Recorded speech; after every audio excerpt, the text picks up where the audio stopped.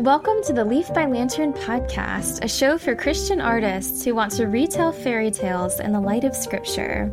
We'll discuss how to approach retelling a fairy tale according to the truth and beauty of the Bible, from ethical issues to images like rose gardens and dragon hordes.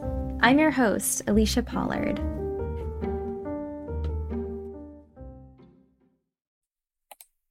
Hi everyone, it is almost the end of February. This time of year is often hard for me because it's cold, it's bleak, and it's pretty far from spring or my favorite holidays. So I hope today's tale will help with the dreariness a little by making you feel like you're sitting by a cozy hearthside with wind and rain pattering the windows. This folktale is Scottish, very Scottish, and full of storm and fire.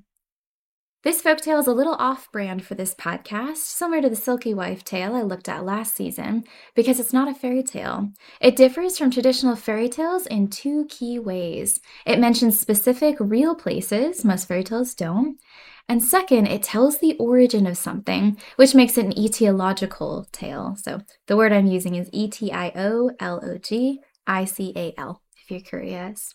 Anyone who wants to retell this story will need to take those aspects into account in how they adapt and incarnate this tale into a new work of art. The name of this folktale is Aspittle and the Stoorworm. As usual, I'll read my own iteration of the folktale out loud, and then I'll examine a few of the images of the story in the light of Scripture, letting the truth and beauty, wisdom, and mystery of the Word of God illuminate the tale's meaning and guide the creative decisions that would go into a retelling. The images I'll talk about are the title character, Aspittle, a lad of dreams and ashes, the sea dragon itself, and the battle in the belly of the beast.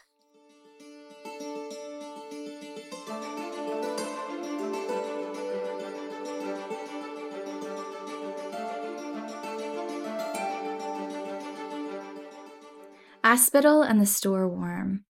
Once upon a time in the land of Scotland lived a boy, the seventh son of the seventh son.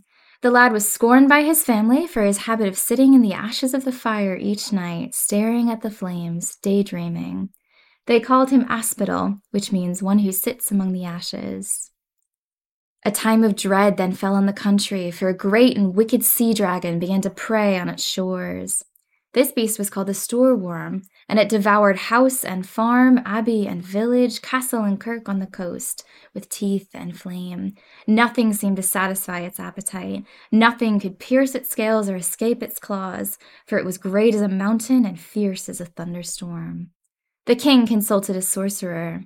"The Stoorworm will leave your people alone," said the sorcerer, "if you provide it with 7 maidens to eat every week." The king hated to sacrifice daughters of his people this way, but he had no other means to protect the rest. For months, 7 maidens were sent to a cliff each week, and the Stoorworm devoured them. But the people cried out at the loss of their daughters. "Can we satisfy the monster any other way?" the king asked the sorcerer. "Give the Stoorworm your own daughter, the princess, and it will leave your shores forever," said the sorcerer. The king was stricken at the thought of sacrificing his beloved daughter, his only child. But the faces of the fathers and mothers who had already sacrificed their own daughters rose before him, and he could not refuse. He sent word throughout the land that any who could slay the dragon and rescue his daughter would marry her and become king after him.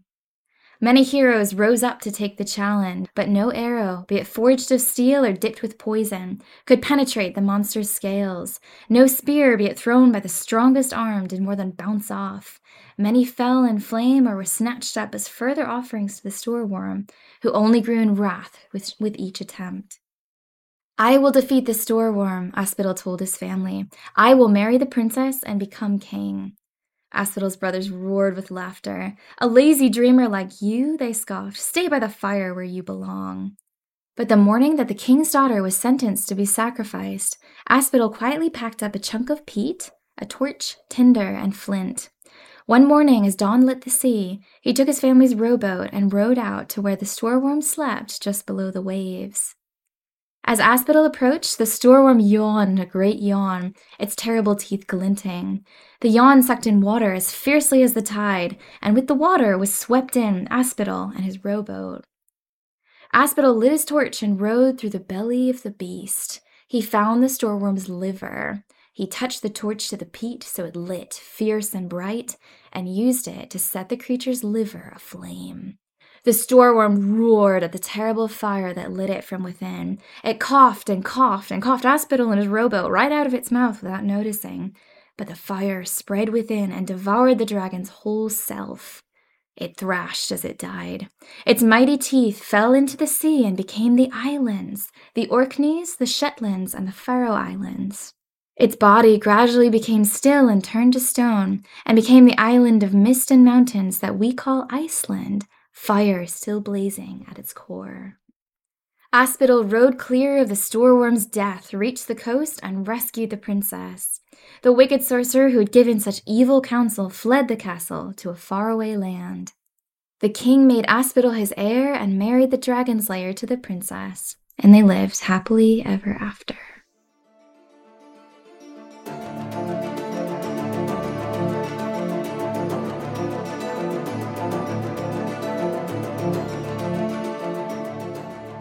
I love this tale. I love a good dragon slaying story, a rescue, a battle, and a wedding. I love the etiological aspect that I talked about.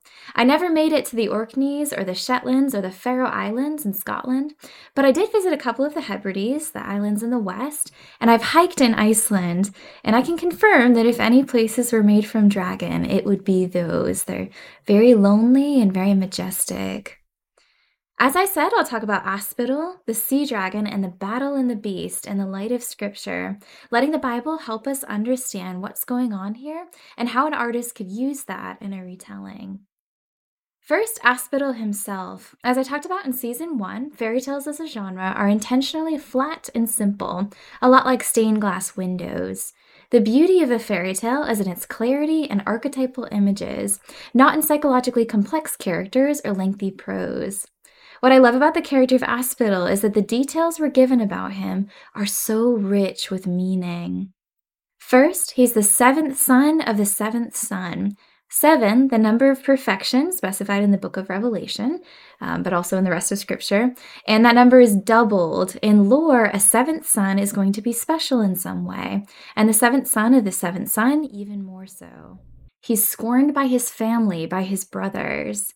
In writing my own iteration of this tale, I was struck by that again, because the brother mocked by his brothers is a scriptural archetype.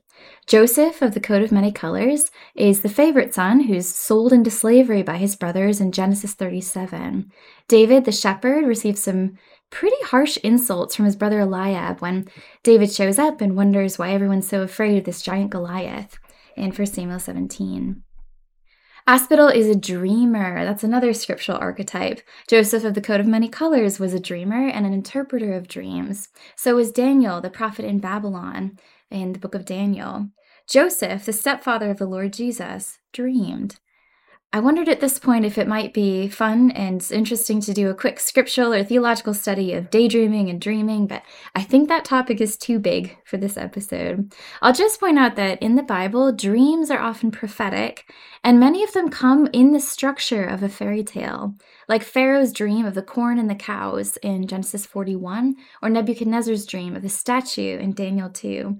So Aspittle is scorned for something that could be a vice, could be laziness and daydreaming, but night dreams are sometimes linked to divine revelation. Last, Aspittle sits among the ashes. He's kind of a male Cinderella figure in that way. His name, which as a side note, any retelling, you're going to have to figure out what to do about that name. It sounds terrible. It can't be made into a nickname. But it means ash and pittle, which has the sense of paddle. It's the motion of a fish in water. Ashes are a product of fire. Note that the theme of fire runs through this whole tale. There's a famous line in the burial service from the Book of Common Prayer, ashes to ashes and dust to dust, which serves as a reminder that God formed man from the dust, and because of the fall, we die and return to dust. In Job 42:6, and I'll talk about Job in the next segment, Job repents at the end in dust and ashes as a sign of repentance and humility. So ashes and charcoal and embers, these are symbols of home and the hearth fire, which in rainy and windy Scotland is very important. Symbols of destruction and of ruined cities and civilizations, of lost beauty and grandeur. Symbols of death. symbols of man made in the image of God, fallen but still very loved, images of repentance and humiliation, and evidence, of course, of the necessary and dangerous, sometimes comforting, sometimes terrifying presence of fire. Aspittle, a daydreamer who sits among the ashes. I could see an artist going in a lot of directions with Aspittle. I would dig deeply into the images here, maybe the connections with Joseph, with both Josephs even, and with Daniel, and the concrete images just of ash and fire themselves, which are very beautiful. The noble and ignoble aspects of daydreaming and connection to desire and potentially laziness. Our culture celebrates the idea of the lonely and despised individual who rises up to victory and puts to shame everyone who doubted him. That's the underlying structure of almost every biopic, for example. And I can envision a retelling that does that. Aspittle shows them all and proves himself. But biblically, any noble character needs to look like Christ, who did not work to glorify himself, who, though he was in the form of God, did not count equality with God a thing to be grasped, but emptied himself by taking the form of a servant, being born in the likeness of men. And being found in human form, he humbled himself by becoming obedient to the point of death, even death on a cross. Therefore God has highly exalted him and bestowed on him the name that is above every name, so that the name of Jesus every knee should bow, in heaven and on earth and under the earth, and every tongue confess that Jesus Christ is Lord, to the glory of God the Father. That's Philippians 2, 6 through 11. That would be my recommendation for any artist retelling this tale. Work within the scriptural tradition of dreams and ashes and fire. But if you want this to be a really great character, he has to imitate Jesus. He has to choose self-sacrifice. Second image, the dragon in the sea. I love this image almost more than the image of Aspittle himself because sea dragons are very biblical and also very dramatic. For this image, I did a study of Job 41, the Leviathan passage. I'll read it out loud and then I'll share just a couple of thoughts about how you can honor this biblical image when you're retelling this folktale. This passage is the second and final section of a speech that's directly from the Lord God, addressing the main character, Job, out of the whirlwind. So these words are the words of the Almighty. Job 41. Can you draw out Leviathan with a fish hook or press down his tongue with a cord? Can you put a rope in his nose or pierce his jaw with a hook? Will he make many pleas to you? Will he speak to you soft words? Will he make a covenant with you to take him for your servant forever? Will you play with him as with a bird, or will you put him on a leash for your girls? Will traders bargain over him? Will they divide him up among the merchants? Can you fill his skin with harpoons or his head with fishing spears? Lay your hands on him. Remember the battle. You will not do it again. Behold, the hope of a man is false. He is laid low even at the sight of him. No one is so fierce that he dares to stir him up. Who then is he who can stand before me? Who was first given to me that I should repay him? Whatever is under the whole heaven is mine. I will not keep silence concerning his limbs or his mighty strength or his goodly frame. Who can strip off his outer garment? Who would come near him with a bridle? Who can open the doors of his face? Around his teeth is terror. His back is made of rows of shields, shut up closely as with a seal. One is so near to another that no air can come between them. They are joined one to another. They clasp each other and cannot be separated. His sneezings flash forth light, and his eyes are like the eyelids of the dawn. Out of his mouth go flaming torches, sparks of fire leap forth. Out of his nostrils comes forth smoke, as from a boiling pot and burning rushes. His breath kindles coals, and a flame comes forth from his mouth. In his neck abides strength, and terror dances before him. The folds of his flesh stick together, firmly cast on him and immovable. His heart is as hard as a stone, hard as the lower millstone. When he raises himself up, the mighty are afraid. At the crashing, they are beside themselves. Though the sword reaches him, it does not avail, nor the spear, the dart, or the javelin. He counts iron as straw and bronze as rotten wood. The arrow cannot make him flee. For him, slingstones are turned to stubble. Clubs are counted as stubble. He laughs at the rattle of javelins.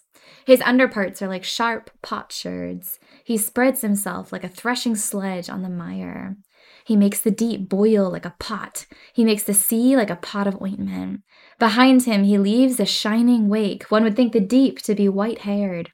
On earth there is not his like, a creature without fear. He sees everything that is high. He is king over all the sons of pride.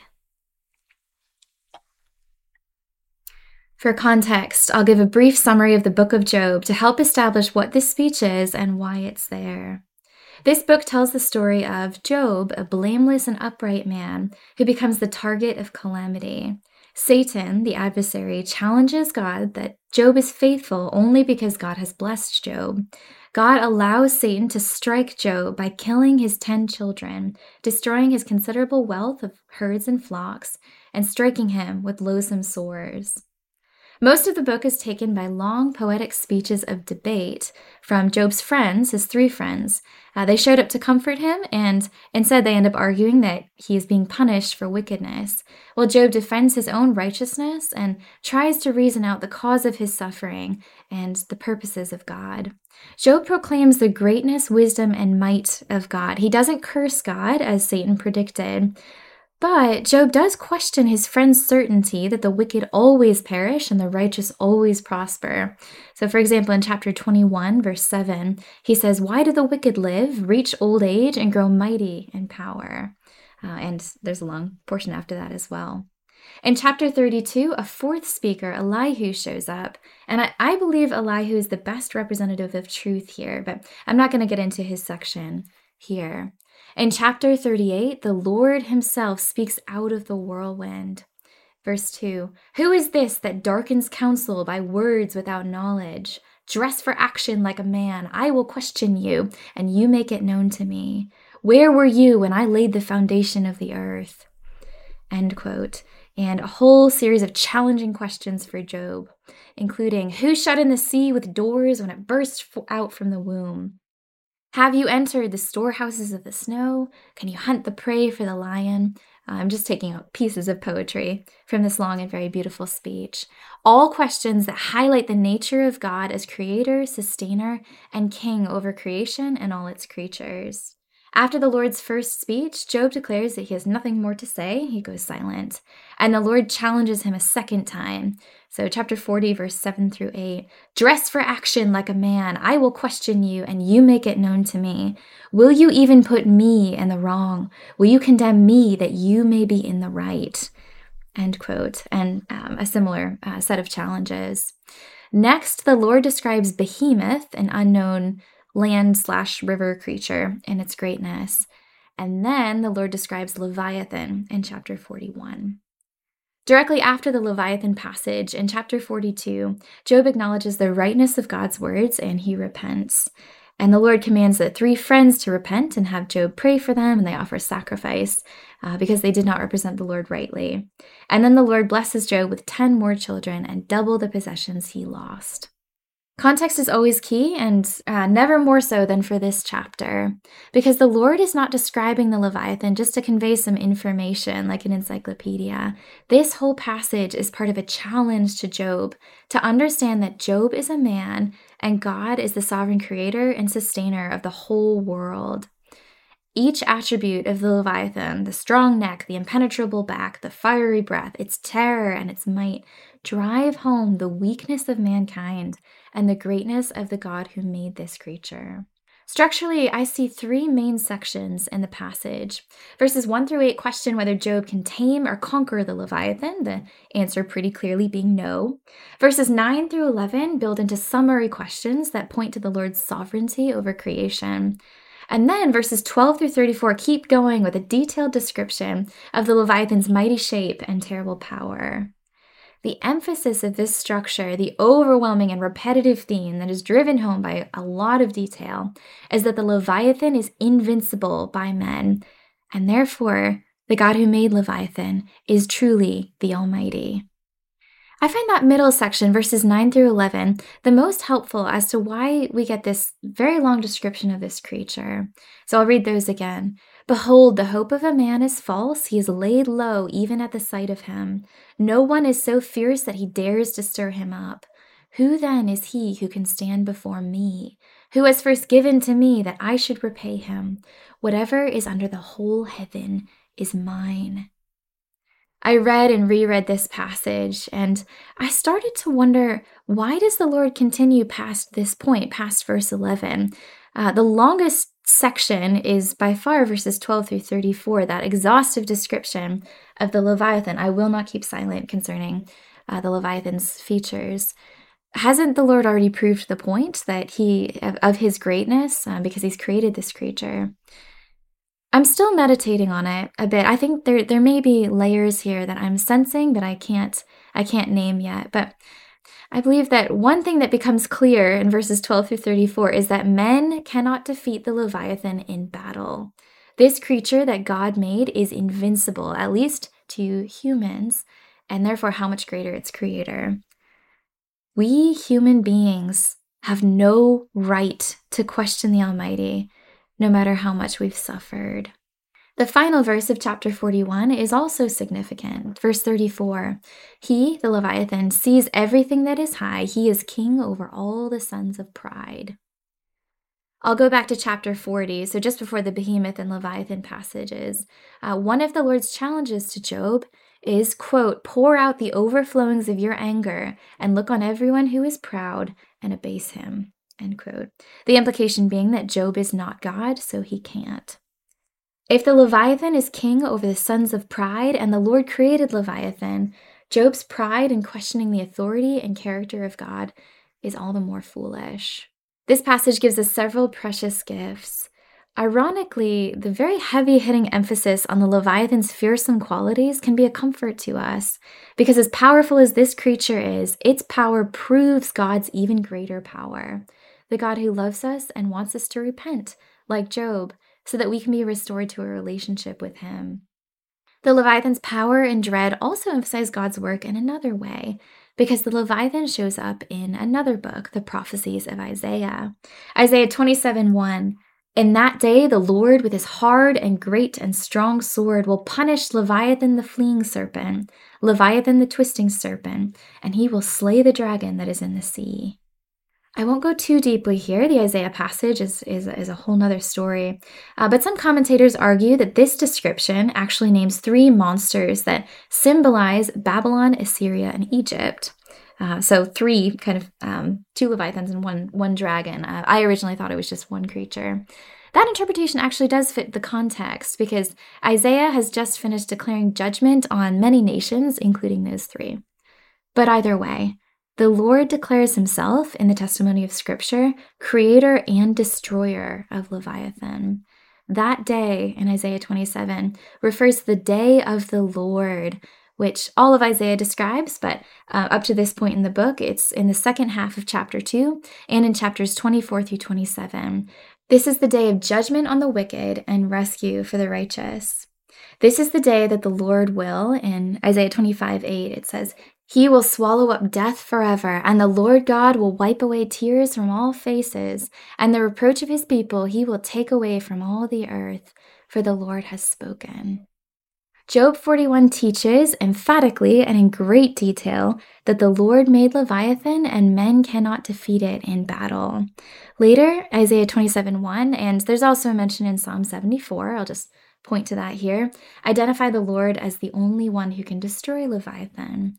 Centuries after these books were written, the earth received the arrival of someone who is fully God and fully man, the Lord Jesus, the perfect hero, who has the authority and power to slay the dragon and command the raging sea, who took on mortal flesh to become the atoning sacrifice for sin. Leviathan illustrates the greatness of God as maker and redeemer. So how would this inform a retelling of the folktale Aspittle and the Stoorworm? My observations felt a little bit dull, a little bit maybe anticlimactic after how beautiful those passages are. But I think a biblically minded artist could benefit from imitating a few things. First, the level of detail and specificity in Job 41. We know exactly how scary this creature is: neck and teeth and fiery breath and a heart of stone, and it stirs up the deep like a pot of ointment. Similes, metaphors, and finely tuned details build up this monster to intensify the drama of the battle and the thrill of victory. If you have a stoorworm in your retelling, whether it's a literal creature or maybe something metaphorical, mechanical, like spaceship, something like that, make sure your audience knows exactly how hard it will be to defeat in precise detail. Second, failed attempts. I tried to make this clear in my own iteration of the tale. Knowing how many people have tried and failed to defeat the monster intensifies the crescendo of victory. Third, the paradox of the weak overcoming the strong. This is a very Christian paradox. In this tale, the monster is so great that it can only be defeated by cunning from the inside, the way that Christ defeated death by going into death. The important difference being that slaying the dragon was not the difficult thing for the Lord. It was rescuing us that made Christ take on the weakness of a mortal human body. Battles in which equally strong armies use equally strong weapons against each other, or powerful foes that just shoot identical lasers at each other in a single combat, are not as interesting as the paradox of the small challenging the mighty. The weaker Aspittle is in human terms, the more incapable and wounded and outmatched, the more stunning his triumph can be. Third image, the battle in the beast. I couldn't help thinking of this point of the Disney animated version of Pinocchio when they're stuck in the whale and they light a fire to get out, and it's actually very scary. It makes me wonder if the makers of that movie knew about this fairy tale, or maybe the motif of a beast who is defeated by having a fire lit inside of it is more common than I ever knew. As I mentioned, the image of the hero who enters into the monster to defeat it echoes the image of Christ entering into death to defeat it. Christ's sacrifice was beautifully foreshadowed by the book of Jonah, the runaway prophet who tried to escape obedience and got swallowed by a big fish. I'm always intrigued when a fairy tale has a specific, certain detail because the form of this genre is so simple. So why does it matter that Aspittle lit the creature's liver on fire? There may be a couple of reasons, but I looked it up, and in the Hebrew imagination, the biblical imagination, the liver is the seat of the emotions. The idea of being consumed by fiery emotions is a very powerful one and maps perfectly onto the idea of a battle won by cunning. If an enemy is too strong to defeat by battle, tricking him into basically defeating himself is very reasonable. It's a haunting image, the devourer who's devoured from the inside. There are a lot of great images for how sin affects us. For example, in the Snow Queen episode I released a few weeks ago, Kimberly Ireton and I looked at how sin isolates and imprisons us like a frozen palace. The Stoorworm's death reminds me of how sin consumes us like the appetite of a dragon, never giving back anything of value and destroying all that's good. The redemptive opposite of that devouring sin is, I think, twofold: a surrender, a giving in to divine mercy instead of a taking and taking, and even more so, a self-sacrifice that images the sacrifice of the Lord Jesus. If you retell this tale, think about that image of devouring sin versus giving love. The Stoorworm and Aspittle are more than enemies here. They're foils. The fire of the Stoorworm steals, kills, and destroys, versus Aspittle's fire, which is self-sacrificial. He's endangering himself, and it brings restoration and healing to the whole country. Whatever creative decisions you might make in a retelling, whatever character flaws or problems that Aspittle has, because of course he's human, he needs to have his problems, and whatever innovations you might make in the nature of the Leviathan or the sea dragon, the setting, the other characters, and in the action of the story, I would work to keep that contrast of devouring versus self-sacrifice. Second, the etiological aspect of the Stoorworm's teeth becoming the islands and the body becoming Iceland. I love this. I think you can definitely keep it in a retelling, but I don't think you have to. The fun thing is that part of the tale takes this story of long ago events and people and suddenly makes it localized and recognizable in the modern world, kind of a reenchantment. You can make this tale into a different origin story if you want to. I could see a dystopian retelling that leads to some kind of a new life, a new creation for the world, a science fiction story that starts a new era of discovery and exploration. Even if you don't create this story as an origin story for Iceland and the islands, I would try to preserve and keep its regional and cultural specificity as much as possible. So, if you're not in Scotland, if you put this in a different part of the world or the part of the galaxy, Aspittle is going to have to use something other than peat. That's very British. It'll have to be something that fits that new place. Anyway, those are my thoughts on this really wonderful dragon slaying story. Thanks for listening. Join next time to hear more about retelling fairy and folk tales in the light of scripture. If you like the podcast, please rate and review because that helps others find it too.